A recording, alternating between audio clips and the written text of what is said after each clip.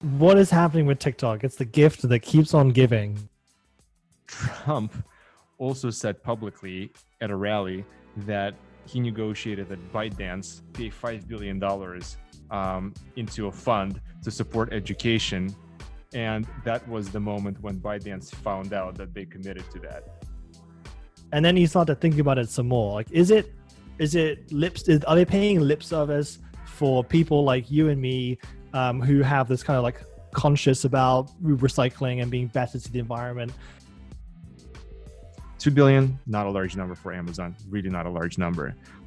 I don't want to hear more junk from brands saying that their goal by 2050 is to be carbon neutral.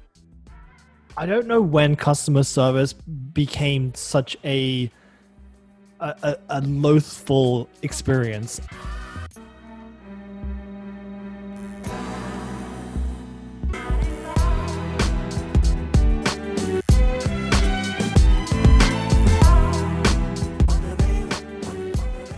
Hey everyone, and welcome to another weekly episode of the 30-Minute CMO, our Ad Talk edition. I am joined by my partner, Alex McNamara. Hey, Alex. Good evening, Gosha. How are you doing? Doing great. How are you? Very good. I'm tired, but I'm very good. It's been an exhausting week, and it's only Monday. It's only Monday. I know, it's only Monday. Well, we have quite a few things that we have in stock for you that we're going to discuss, kind of spanning the gamut. A little bit of news around the TikTok acquisition. We also wanted to talk about Amazon's push into sustainable advertising, or at least the campaigns that they're putting in front of the consumers, telling their sustainability story. One of the other things that has really been interesting, especially as we've been shifting to more of this work from home culture, is the compensation narrative within the industry. How is that going to shake out if people are going to be working remotely somewhere? So that's a topic that we'll touch on. And finally, we'd like to discuss the aspect of customer service that actually translates well to marketing. Is it marketing? Should it be under the remit of the marketing department and the CMO? It's something that we'll talk about and debate. But to start us off, Alex, what is going on with TikTok, which is, I feel like, the same exact question I asked last week. Give us an update. What is happening with TikTok? It's the gift that keeps on giving. So TikTok was on and then it was off and then it was on again and then it was off over the weekend and now it's back on, but maybe we don't know what's happening because no one seems to be able to get their story straight. So it sounded like Donald Trump was going to pull the plug. On last Friday, he announced that he was going to pull the plug on TikTok. No new installs, no new updates after Sunday. Same with WeChat. And then on Saturday, it sounded like they've reached a deal where no one was buying anything, and they were partnering with Oracle for data and Walmart for something. And then as of today, it sounds like Donald Trump has said that what he approved in principle is now not approved because he doesn't want ByteDance retaining ownership of TikTok and TikTok Global, the new entity that they're going to form. But ByteDance has already said they're not going to sell anything to anyone else, especially their algorithm. So right now, I don't know, is the long answer of it. I don't know. Reading the headlines right now on serious publications like the Financial Times, it is clear that this is a mess that is still very much in the making. Quoting from an article that just got published, ByteDance said on Monday that TikTok Global, this new entity, would be a 100% fully owned subsidiary. But later on Monday, Oracle said that ByteDance would have no ownership in TikTok Global, and shares in the new entity will be distributed to their owners, with Americans becoming the majority holders. As you said, Trump, going on Fox News earlier today, said, if we find out that they don't have total control, then we're not going to approve the deal. I feel like the final part of this play has yet to play out. I mean, it's crazy like that no, everyone's trying to spin it.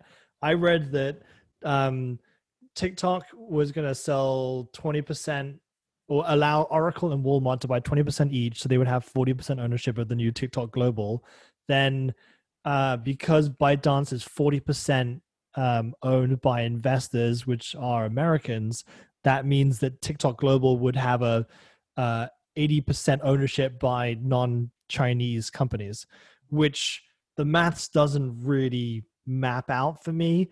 But let's say it does. But then, like, what does that really mean? Because ByteDance is still a Chinese company and it's still in 60% of TikTok Global, and like the Trump, I don't know. This makes no sense. I still think we're waiting for whoever wants to play the next card in this crazy game of poker. I think that's what's gonna push it. But I don't think Trump is gonna win this. I can't see how he is gonna win this. He is not a master negotiator. He is a master of nothing. It is interesting that on top of what we just described, this confusion, let's call it that, Trump also said publicly at a rally that he negotiated that ByteDance, or this new entity, basically pay $5 billion into a fund to support education.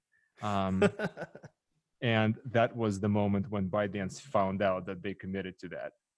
So they had no prior knowledge of this happening until it was announced at a rally. So interesting. He's either excellent negotiating and managed to get that through, or he did not do that and he's making things up. I don't know which to believe. I'm going to lean probably to the latter if I had to make a bet on it. I love that. To explain this, the FT again has to resort to making a chart that says the two sides of the TikTok deal. There are 3 columns there, and it says what Oracle and Walmart said, what ByteDance said. How can both sides make sense? I think if you have to make a chart to explain it, it doesn't make sense. It does not make sense. I think the curious part for me is what Walmart has in all of this. I think they were probably brought in to really be that blue chip American company that no one has any questions about in terms of their loyalties and affiliations. I know that they've been making a huge push into digital for the last several years, and it's they're seeing themselves as a rising competitor to Amazon on the e-commerce side. I'm guessing it's a data play. I'm guessing they want to push into that. Their previous efforts with e-commerce and certain other things have not necessarily panned out as well, but they are on the ascendancy there. So I'm guessing they're just wanting to enrich what they already have about their consumers. So we'll see. Yeah, we'll see. All right. Well, switching over from TikTok and actually touching on Amazon for a brief few minutes. Not sure if our listeners have seen the recent push by Amazon into sustainable advertising, but Alex, want to give us a little bit of a preview or a recap of what they've been doing? For sure. I think we can probably put the links to the videos or the ads that we're going to talk about into one of the places that the podcast lives. So basically, I was watching TV the other day, as I do more and more during quarantine, and I saw these big push from Amazon into advertising their approach to sustainability and their promises to sustainability. The one that I remember a lot is that they're putting $2 billion into a climate fund.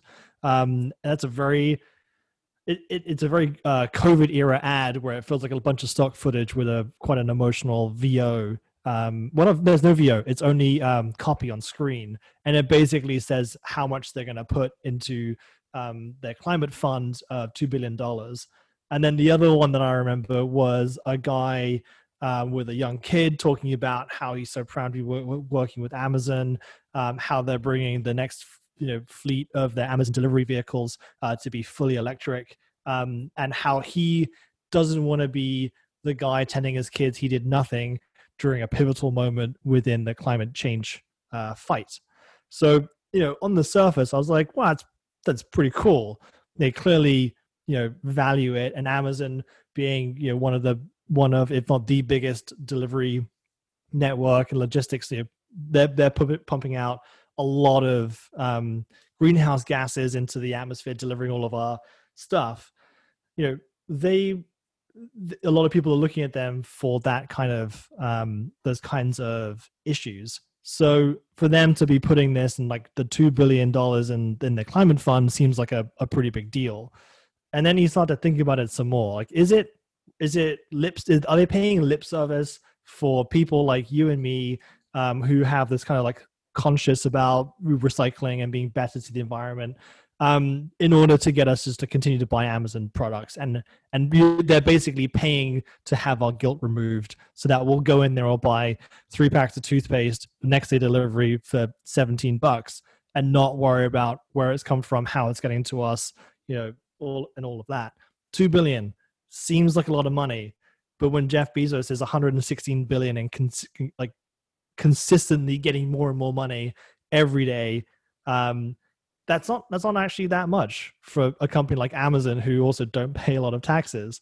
Like, if they're really serious about it, why don't they put more money into it? Why don't they put 10 billion? Why don't they put 20? Why don't they just figure out what a big number is in order to really make a difference and invest that if they're that serious about it?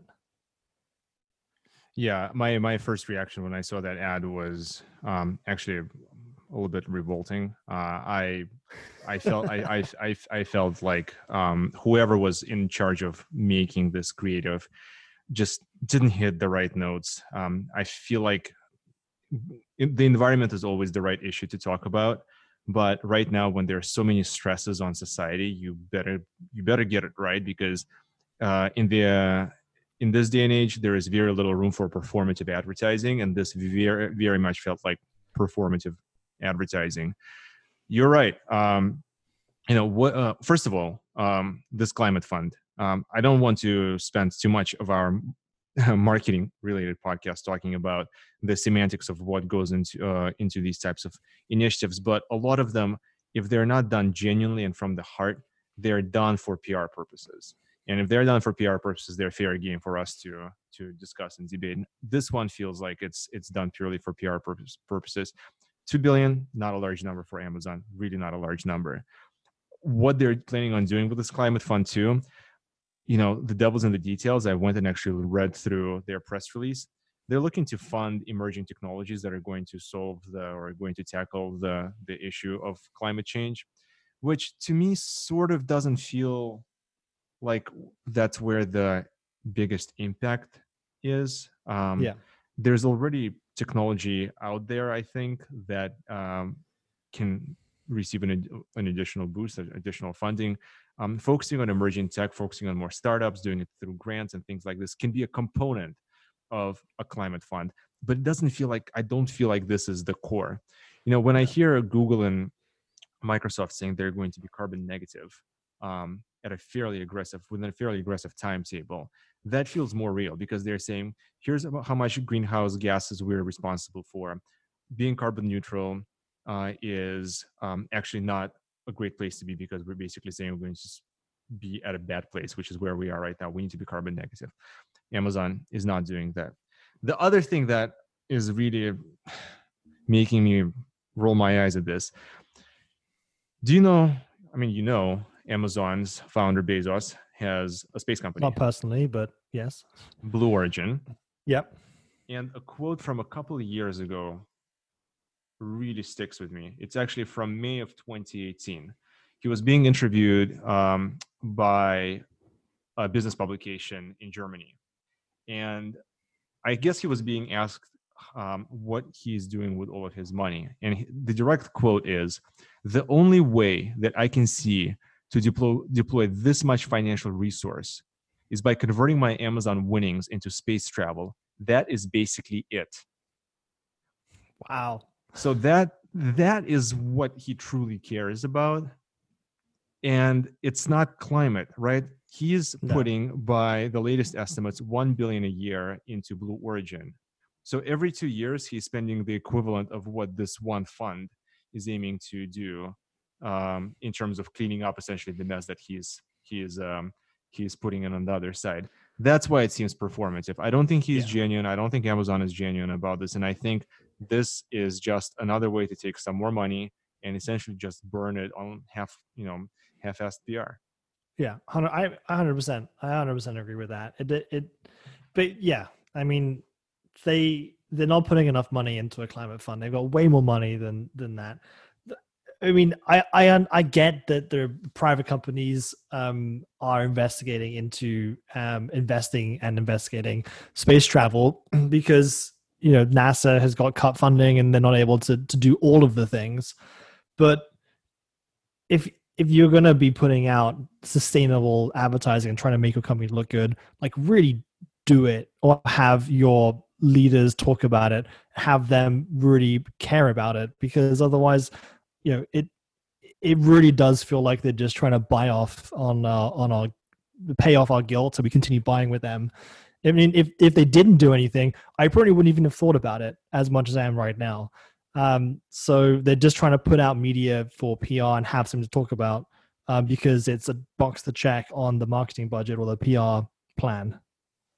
Yeah, and one that clearly is um, falling short of what their aspirations, and rightly so, because they're not doing enough. I guess my question off the back of this to you is, who is doing this well? There's some easy ones, obviously, like Patagonia. They're Ben and Jerry's, but really, who do you think is doing sustainability marketing well, in your opinion? I don't know, and I think that might be a problem. I genuinely can't, other than like the real like the Patagonias who make a real, like, who make that part of core of their brand messaging. What they said about the not providing the vests to companies that don't align with their brand vision for climate change. That's the core of the founders and that exec leadership. They really believe that, they care about it. Is it Patagonia or someone else in the label? The labels you get in the back of your jackets, where it has the brand. On the flip of that, it said "Vote the assholes out." Yeah, Like, they Patagonia. really care. It was Patagonia, yeah. They really care. Like, that's vote for someone who believes in climate change. So like that is a great example of it. But I think that it's not, especially in all of the startups that are coming out now, it's not in their DNA to think about climate change as a top priority and how they impact the climate with what they're producing. Clothing manufacturers, Stitch Fix, they don't do a lot about it. They don't talk about a lot about it. They probably have CSR. They probably have some white paper that says they're carbon neutral, or their 6-step plan to becoming carbon neutral, or how they have a lot of great sustainable practices to get their clothing made. But we don't know about it, and I feel like this could It's be. it's incredibly hard, having gotten kind of firsthand experience in seeing what it takes to become carbon neutral or carbon negative for a consumer packaged goods company. It is, you start thinking that it might be as simple as making some choices about the type of packaging you're going to use, where it's going to be sourced, et cetera, and you very quickly run into highly complex issues around shipping, logistics, that even if you set the cost differential aside, makes it very, very difficult to make that change. So there are companies that are willing to commit to this, B Corp, B corporations who kind of put it in their charter to do good for the environment and deprioritize profit. Maybe can swing this, but in general, I think it's hard for companies. I'll tell you who I think does do it well. Who? I think Volvo does this well. And I was reading something from Volvo, or it was an article about their newest line of cars. They're these sort of supercars that they're making called Polestar. Their Polestar division, Oh yeah, right? yeah. So they're coming out with Polestar 1, which is like this insanely pricey coupe. 150,000 is the starting price. But their next car, Polestar 2, is meant to compete with the Tesla Y, or the Tesla X, and it starts at like 59,000. So actually a lot more affordable. What they're saying is all of these electric vehicle manufacturers are actually not reporting transparently the environmental impact at the point of manufacturing. They're only telling you how clean the car is going to be at the gas pump. What they're going to do is include all of that information when you're looking to buy their car. They're going to make the entire supply chain transparent and tell you what the cost to the environment was in producing the car. Volvo can trade on that because Volvo is Swedish. Sweden is associated with progressive thinking on climate, and Volvo has historically put some things ahead of profit, such as safety. And so I think for them, they're basically just taking this legacy and they're seeing like, what is that next frontier? And do they have the right to speak about it? And they feel like they do, and they are. And I think it's brave of them. And yet they're a fairly small car brand, but they're an example of someone who is, I think, doing the right thing.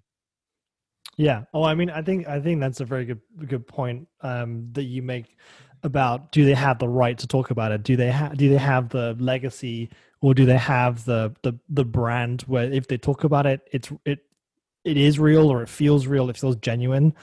And I think that a lot of people don't have that, but they can own it if they want to own it. They can make changes through their business practices in order to then be able to talk about it genuinely.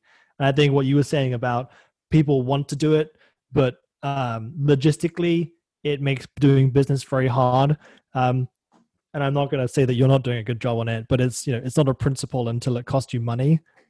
Quote springs to mind where, people try and do it and it's like, well, it's just like, well, it's just a hassle, and maybe we'll do it in something else, but we need to make sure that we don't hit the profits. We need to make sure it doesn't, create blockages. But I think, what you guys are doing has been great. I think like people and brands and companies, if they care about it, can find, they may not be able to do all of it at once, but progressively be able to achieve it.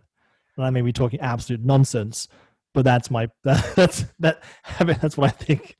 I think to draw a conclusion on this is a company should only speak about its environmental efforts once it has done something, substantive. Like do work first on this topic, and then tell us, if it's been good work.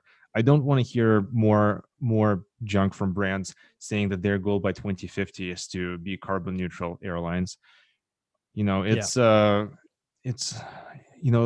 West Coast is burning. Like the change is now. And so, unless you've been putting some real thought into this for a decade and been putting some practices in to address the issues that your business is creating, like no one asked Amazon to create 2-day shipping, right? Like they just got us all hooked on it. Okay, you buy a fleet of planes, you buy insane fleet of delivery vans, your carbon footprint is, of your own making. Like, fix it first and then tell us about it. Don't tell us that you're planning on doing it. Yeah, I think that's a problem in almost like everyday life. People just tell you what they're going to do and then don't do it. That's like that's what Trump did and has always been doing. But it's like, do the thing and then tell people you've done it and how you're going to do it. Don't be like, anyone can go around and be like, yeah, we're going to do this by 2050, and in a couple of years everyone forgets there's a change in management, and then that gets scrapped. And it was just a big PR stunt at the time when they needed a boost because something else negative was happening. Exactly.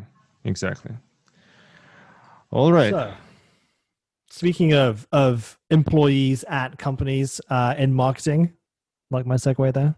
Yes. Beautiful. Smooth. Salaries in the remote world.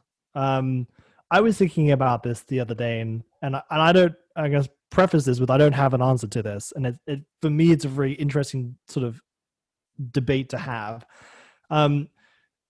The high cost of living cities where we live, in LA and New York and San Francisco especially, salaries are higher than average because of the cost of living. And in order to get people to want to work at your company, you got to pay them a higher wage, entice them in with the money, and enough money that they can live there. San Francisco, if you earn less than $90,000 a year, you're technically in poverty in San Francisco, Insane. which is insane. So you pay more people, you pay more for to have people and to be able to pick the best of the best within that city. So if you don't live in those high cost of living cities, in other cities in the US, there are many to name, but you'll have a lower average because it doesn't cost you as much to buy a house. It doesn't cost you as much to go out grocery shopping and etc. But if you're all working remote, will everyone may move out to cities where the cost of living isn't as high, but you get more space when you get outside space, which is at a premium right now. But then do you get a pay cut because you don't live in the city? Does the employer, give you banding? And if you pick to live in a city that, is lower cost, you earn less money than someone else who is like you, at the same level, who chooses to stay in the Cost high of living cost of living adjustment. city. Yeah. Yeah. But then if we're working remote, suddenly Googles and Facebooks and WPPs and Dentsus, they can go shopping throughout the whole of the US for their staff, so that you're able to suddenly, you can tap into all of these markets where you have really bright people who don't need to be in the office all the time, some travel required, and then do your salaries remain the same or go up if you have a bigger pool of people fishing, and then suddenly all of the big companies are competing with the same smart people in these different cities, which they didn't have access to before. So do the salaries go up? Do they go down? Do they stay the same? It's interesting. What do you think? It's interesting. I just to add to this, we know that some of these tech giants like Google also use some of their fringe benefits. Well, I guess they're not that fringe, but the free meals, the daycares, and all of these things, right? That help them attract the talent and maybe not necessarily be at the top of the pay range, right? So how do you maintain that allure when you're not able to offer all of these things that come part of a big swanky office? So I think that'll be interesting, because it actually might start putting companies that don't offer that at a more of a level playing field. Because if no one is offering it to remote employees, then what are you competing on really? Are you competing on salaries alone? Are you competing on flexibility, 4-day work weeks? What is it? So if, strictly speaking, talking about salaries, I think there are probably going to be some cost of living adjustments factored into whatever city you decide to base yourself in. And you probably have to declare this. I believe Twitter, in announcing their policy for remote work forever, which, by the way, doesn't mean that everyone is forever remote working. It means that you will forever have an option to work remotely if you choose to. But I believe that they, in there, put in the indexing, I guess, the whatever it is, the salary banding by city. I think so. I mean, first of all, I think it doesn't make sense to pay people San Francisco or New York or LA salaries if they're living in Nashville or Omaha. It's probably a good thing for Nashville and Omaha if that doesn't happen either, because you don't want a bunch of people making mid 6 digits, destroying your city because they're making a ton of money and the rest of the people can't compete. So that's probably a responsible thing to do, although I doubt that anyone cares about that. But I'm really interested in kind of like what are the other things that can be offered in order to differentiate a Google from a Twitter, from a WPP, from someone else. And if it's not the office, if it's not the physical working space, is it access to WeWorks? Is it access to, like, do they start providing certain things that make like tiny little micro hubs in each city happen? Like if you want to go and meet other Twitter folk in, Bend, Oregon, is there one place that Twitter provides you access to that you go and meet those people in and have some sort of camaraderie? Like what do you think? I mean, I think that's a really important thing to think about when it comes to company culture. Because if you're going to be looking at hiring people, remotely, how do you keep that company culture if you're not able to all be in the same place and have those like relationship building moments where a team of people goes out and goes and gets lunch together, not like as a team lunch, but just like walks to wherever you go and get lunch and hang out over lunch and chat. And then I lost my train of thought there, but yeah, that's in terms of the other benefits, I guess. Yes, in terms of the other benefits, yes. Thank you for getting me back on track. So in for this, I did a little research on LinkedIn, and in looking at all of the jobs that are remote, and a lot of the ones that you traditionally would have had the free lunches, we're very casual clothes, we have snack things filled, all that kind of stuff. That was all still there, and it just felt like the HR was lazy when it came to reposting their job that they'd been on for a while. But also but that's not like a real benefit. We kind of got caught up in this, in like having lunch or having Coke and snack in your office was like a benefit and wanted to make you work there, when it's really not. You can go buy your own stuff at Costco and bring it in, and it's going to be about the same amount of cost. So like when you're at home, like what is it that's going to drive you? Like right now, I imagine benefits for daycare would be huge for anyone wanting to join a company. If you're at the same salary as a competitor, you say, well, we have a deal with the daycare in your area. We can, we won't even have to charge you. They won't even charge you. We'll just cover it for you, and you just drop your kids off there or your kid off.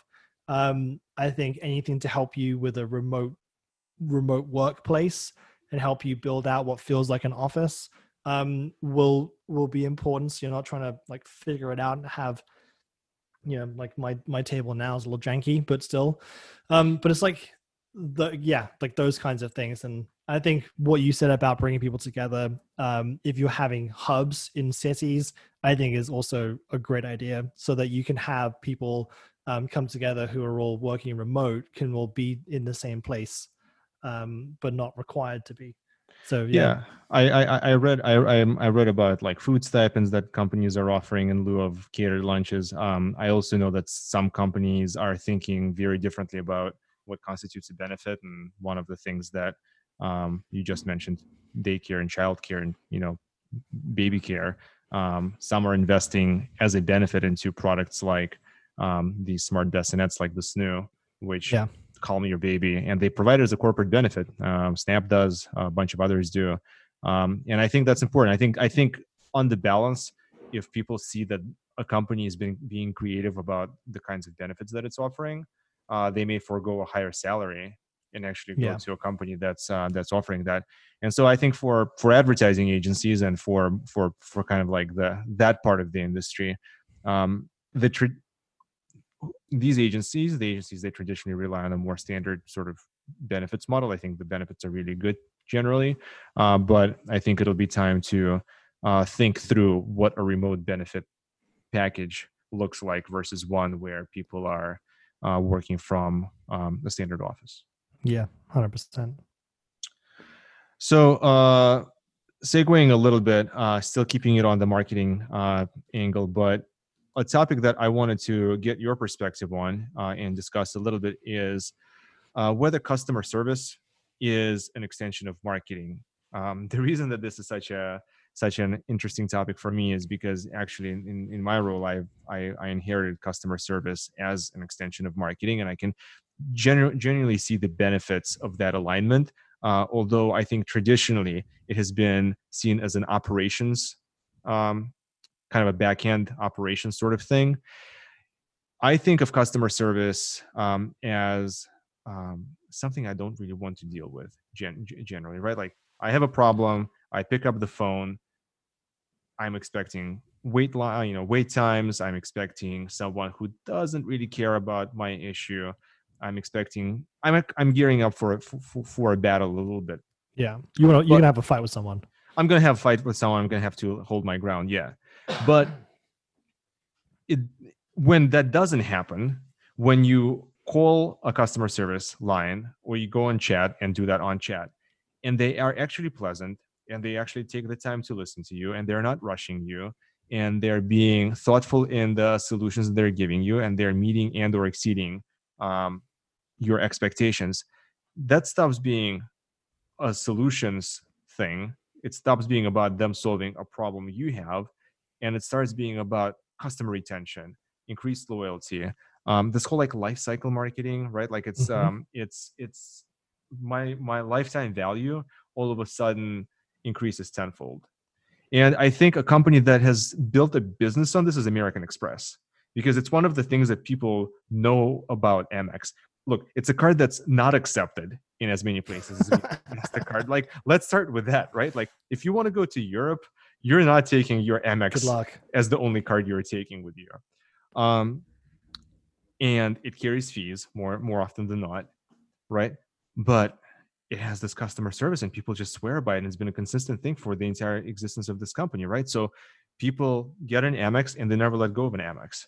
And I wanted to ask you, like, I mean, as someone who works on the strategy side, with brands, how often do conversations come up around customer care and an extension of retention, preventing churn, that sort of thing? I think never is the right answer to that. But I don't I don't know when customer service became such a loathful experience. I don't know if it was invented to be the same to be that. I don't know if it was to customer service was such an appalling department to deal with that people would refuse to call them to get refunds, refuse to call them to try. Have you tried canceling a Sky subscription? They have a script. I mean, it's probably the same in other ones, but the script it just takes you in circles. Well, do you want to cancel? Yes, I want to cancel. Well, have you tried this package? I don't want it. Well, what if I give you a discount? Well, I don't want it. Or I'm gonna have to transfer you to someone else to authorize this. And you get bumped around, and suddenly it's 3 hours later. You still haven't canceled your subscription, and then you just hang up. You're like, well, fine, I'll just do it next month. So I'll just have more Sky. I'll just have more Sky, and that's it. I'm a Sky customer for life now. So lifetime value in a bad way, but yes, I think customer service is absolutely if it's on the phone. I mean, the chatbots I think were brilliant, and having chatbots and real people depending on how far you get in with a chatbot, but they're brilliant because they allow you to figure it out at like kind of your own pace without having to talk to anyone, which is awesome. But also, if you have a really good experience with someone, and especially a real person, like I think Chase customer service is excellent. I think Mr. Porter customer service is excellent. American Discount Tire in-person customer service is excellent. Like, and I will be loyal to the brands that treat me well and help me figure out my problem. I had a really bad experience with Hilton, which I think we covered on a podcast, where it took me 5 months to get a refund on a one night stay in a hotel in the UK. And the email I got from them when I'd spoken to someone who approved everything, who said they'd send it out, the email I got basically said, "We haven't listened to anything that you said in our last call. Please provide us with all of the details. Send us some more details. Send us your credit card statement that proves the cost, and then we'll issue the refund." And I was like, come on, this is absurd. And if you hadn't got me into Hilton, I 100% would have left them by now. When I'm traveling, so it doesn't really matter. I'm not spending any money there anyway. But customer service should fall under the brand vertical, because you're getting so much exposure to your brand, and if your customers feel like they're not worth your time, they feel dissatisfied by it, they're probably not going to buy a product again, and they're probably just going to leave through the back door, and you'll never know. You'll still send them emails, you'll still put them into your marketing lists, and you'll never know why. So if you don't, we're getting like hands-on CMO experience right here. I feel privileged to be able to chat this with you. But in your company, how have you dealt with have you looked at the scripts that they have you looked at the satisfaction reports that I'm sure come out monthly, and have you helped influence how they're trained, who, like, what types of people are being hired, what the script is in order to try and retain someone and flip it from, I feel like sometimes I call them and they're like, I'm wasting their time by calling them when they're just wasting my time by having me on the phone and getting me very pissed off. I think one thing that is really something that customer care departments should really take a look at is if you're making your customers go through a bunch of automated prompts to input their information like phone number and membership number and all of that, and the first thing your customer service agent asks when they pick up the phone finally is about those same things, that shouldn't exist. 2020 should not exist. Either you wasted my time or you didn't build enough integrations in your system to flash that for your customer service agent. But to answer your question, look, I think customer care differs by industry. The industry that we're in, that I work in, is a high touch, fairly upmarket one. And so it has to provide an elevated customer service. It's as much about problem solving as it is about recommendations, because that's what people call us for. So think Net-a-Porter, right? Or Mr. Porter. People will not just call to ask where their packages are. They might also call and ask about recommendations on, I bought this and what might match that. So it's more of a consultative thing, but the philosophy behind it is the customer is at the center of any conversation. And if you have to figure out how to resolve an issue, think about it from the standpoint of what would make the customer satisfied first, and only after that think about whether the company's short-term loss or gain is needed to be factored into it, right? So that is, I think, what's transformative about customer care when you align it with marketing. I, having kind of control of both, realize that for me to acquire that customer through all of my marketing channels is infinitely more expensive and hard than to, in the moment of their frustration, to surprise and delight them and retain them. And yes, it might cost me some money, but it might cost me some money with a higher guarantee of that person becoming a much more loyal long-term customer. And so that's, I think the value, the kind of like the value chain there is very seamless for me. And that's why I kind of brought this question up for you. Why aren't more companies not seeing customer care, as part of their overall marketing efforts? I think it should be.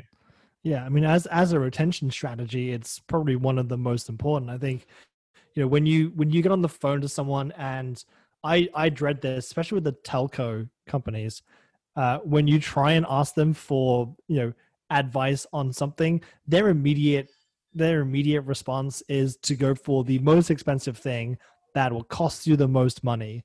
And you don't feel like they even care about what you're saying and what you do, and what you need it for.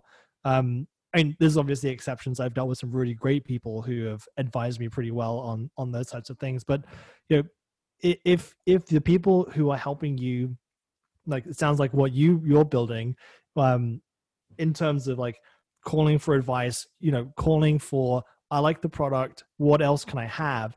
And your immediate response is not the most expensive thing that we sell, you're going to immediately buy credibility in whatever the response is. And if you can actually help them and be able to overcome them, it may cost you $50, I don't know, $50 on the call, but over, if they are happy with the experience and they go in and then go in 3 more times, when if they were not happy, they could have abandoned entirely. Short-term, cost, long-term gain, especially if you're really tying that brand message through. Like if you're saying you care about your customers, and let's say you care about your customers, you care about how they feel through your brand, and you help them feel good about themselves, and then you don't take that all the way through to customer service, then it feels false. But if your customer service person cares as much as the CEO does about making you feel better, then you really feel the love for the brand and the love from the brand. you mentioned telcos, and actually there's a great example of a company that put this in, as their mission statement. We take care of customers, and T-Mobile is that company. I've been with every service, but I've been with T-Mobile for the last few years, and they pay off. They pay that promise off so well. And again, I don't talk to their customer service frequently, but I remember that experience where they, first of all, I saw a tweet from their former CEO, saying that, we're reimagining our customer service to be more around like pot of specialists that are going to be dedicated to you. So if you call us, whoever takes the call, there will be a support system in place to help them figure out a solution. And I remember having an issue, and I remember calling, and the guy took his time, listened, was thoughtful, introduced me even without like bringing those people onto the call, but said to me, who are going to be the other people who will be helping me. And they solved my problem over a period of a few days. And that was amazing. Like that was awesome. Really an example of, the promise being kind of lived through for the experience. And so, is it the best telco out there? No. But do I want to stay with them because, among other things, I know that the customer service there is not frustrating and is actually quite good? Yeah, definitely. I mean, you would pay money to have good customer service, and I think it's the cost of the sacrifices you're making to stay with T-Mobile for you are infinitely better because of their customer service when you have to deal with them and occasionally get spotty coverage. Yeah. When I'm in a dead zone and I can't make that phone call back, but when I do, their customer care is going to be lovely. Customer care is going to be great. You'll come away feeling awesome about it.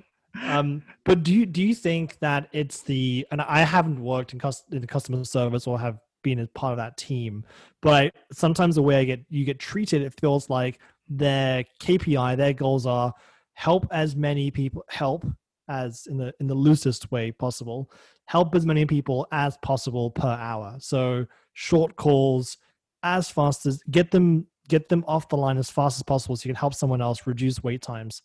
Do you think that the changing of that KPI to be help, like customer care being the core value of the brand, is almost like help at all costs? Loosely again, help at all costs, but really care about how you're helping someone to make sure that at the end of it, they feel like you've solved their problem, and like that sort of change in direction from the goals.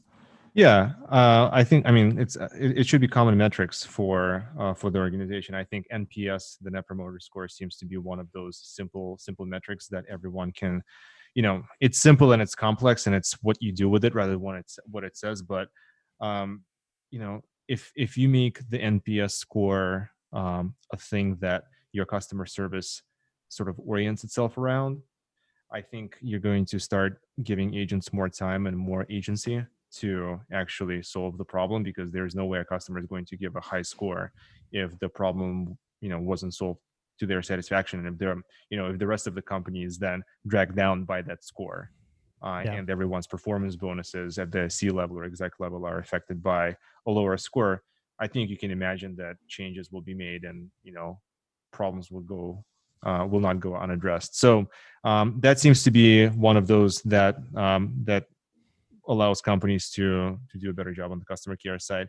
And again, just I think putting the customer first long term is a better strategy than putting short term gains first. And that's what I'm learning, and I think that's what we're kind of both agreeing on. Yeah, I 100% on board with that as a marketer and as a customer.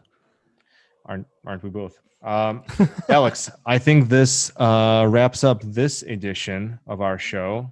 We once again have a lot more topics to discuss next time around. Yep. Thanks for a great conversation. Thanks, Gorsha. Appreciate it. That was very fun. Anyone else listening, throw us topics or questions or feedback on the topics that we have. Would love to keep the discussion going. And until next time. That's right. Until next time. Bye. Until next time. Bye.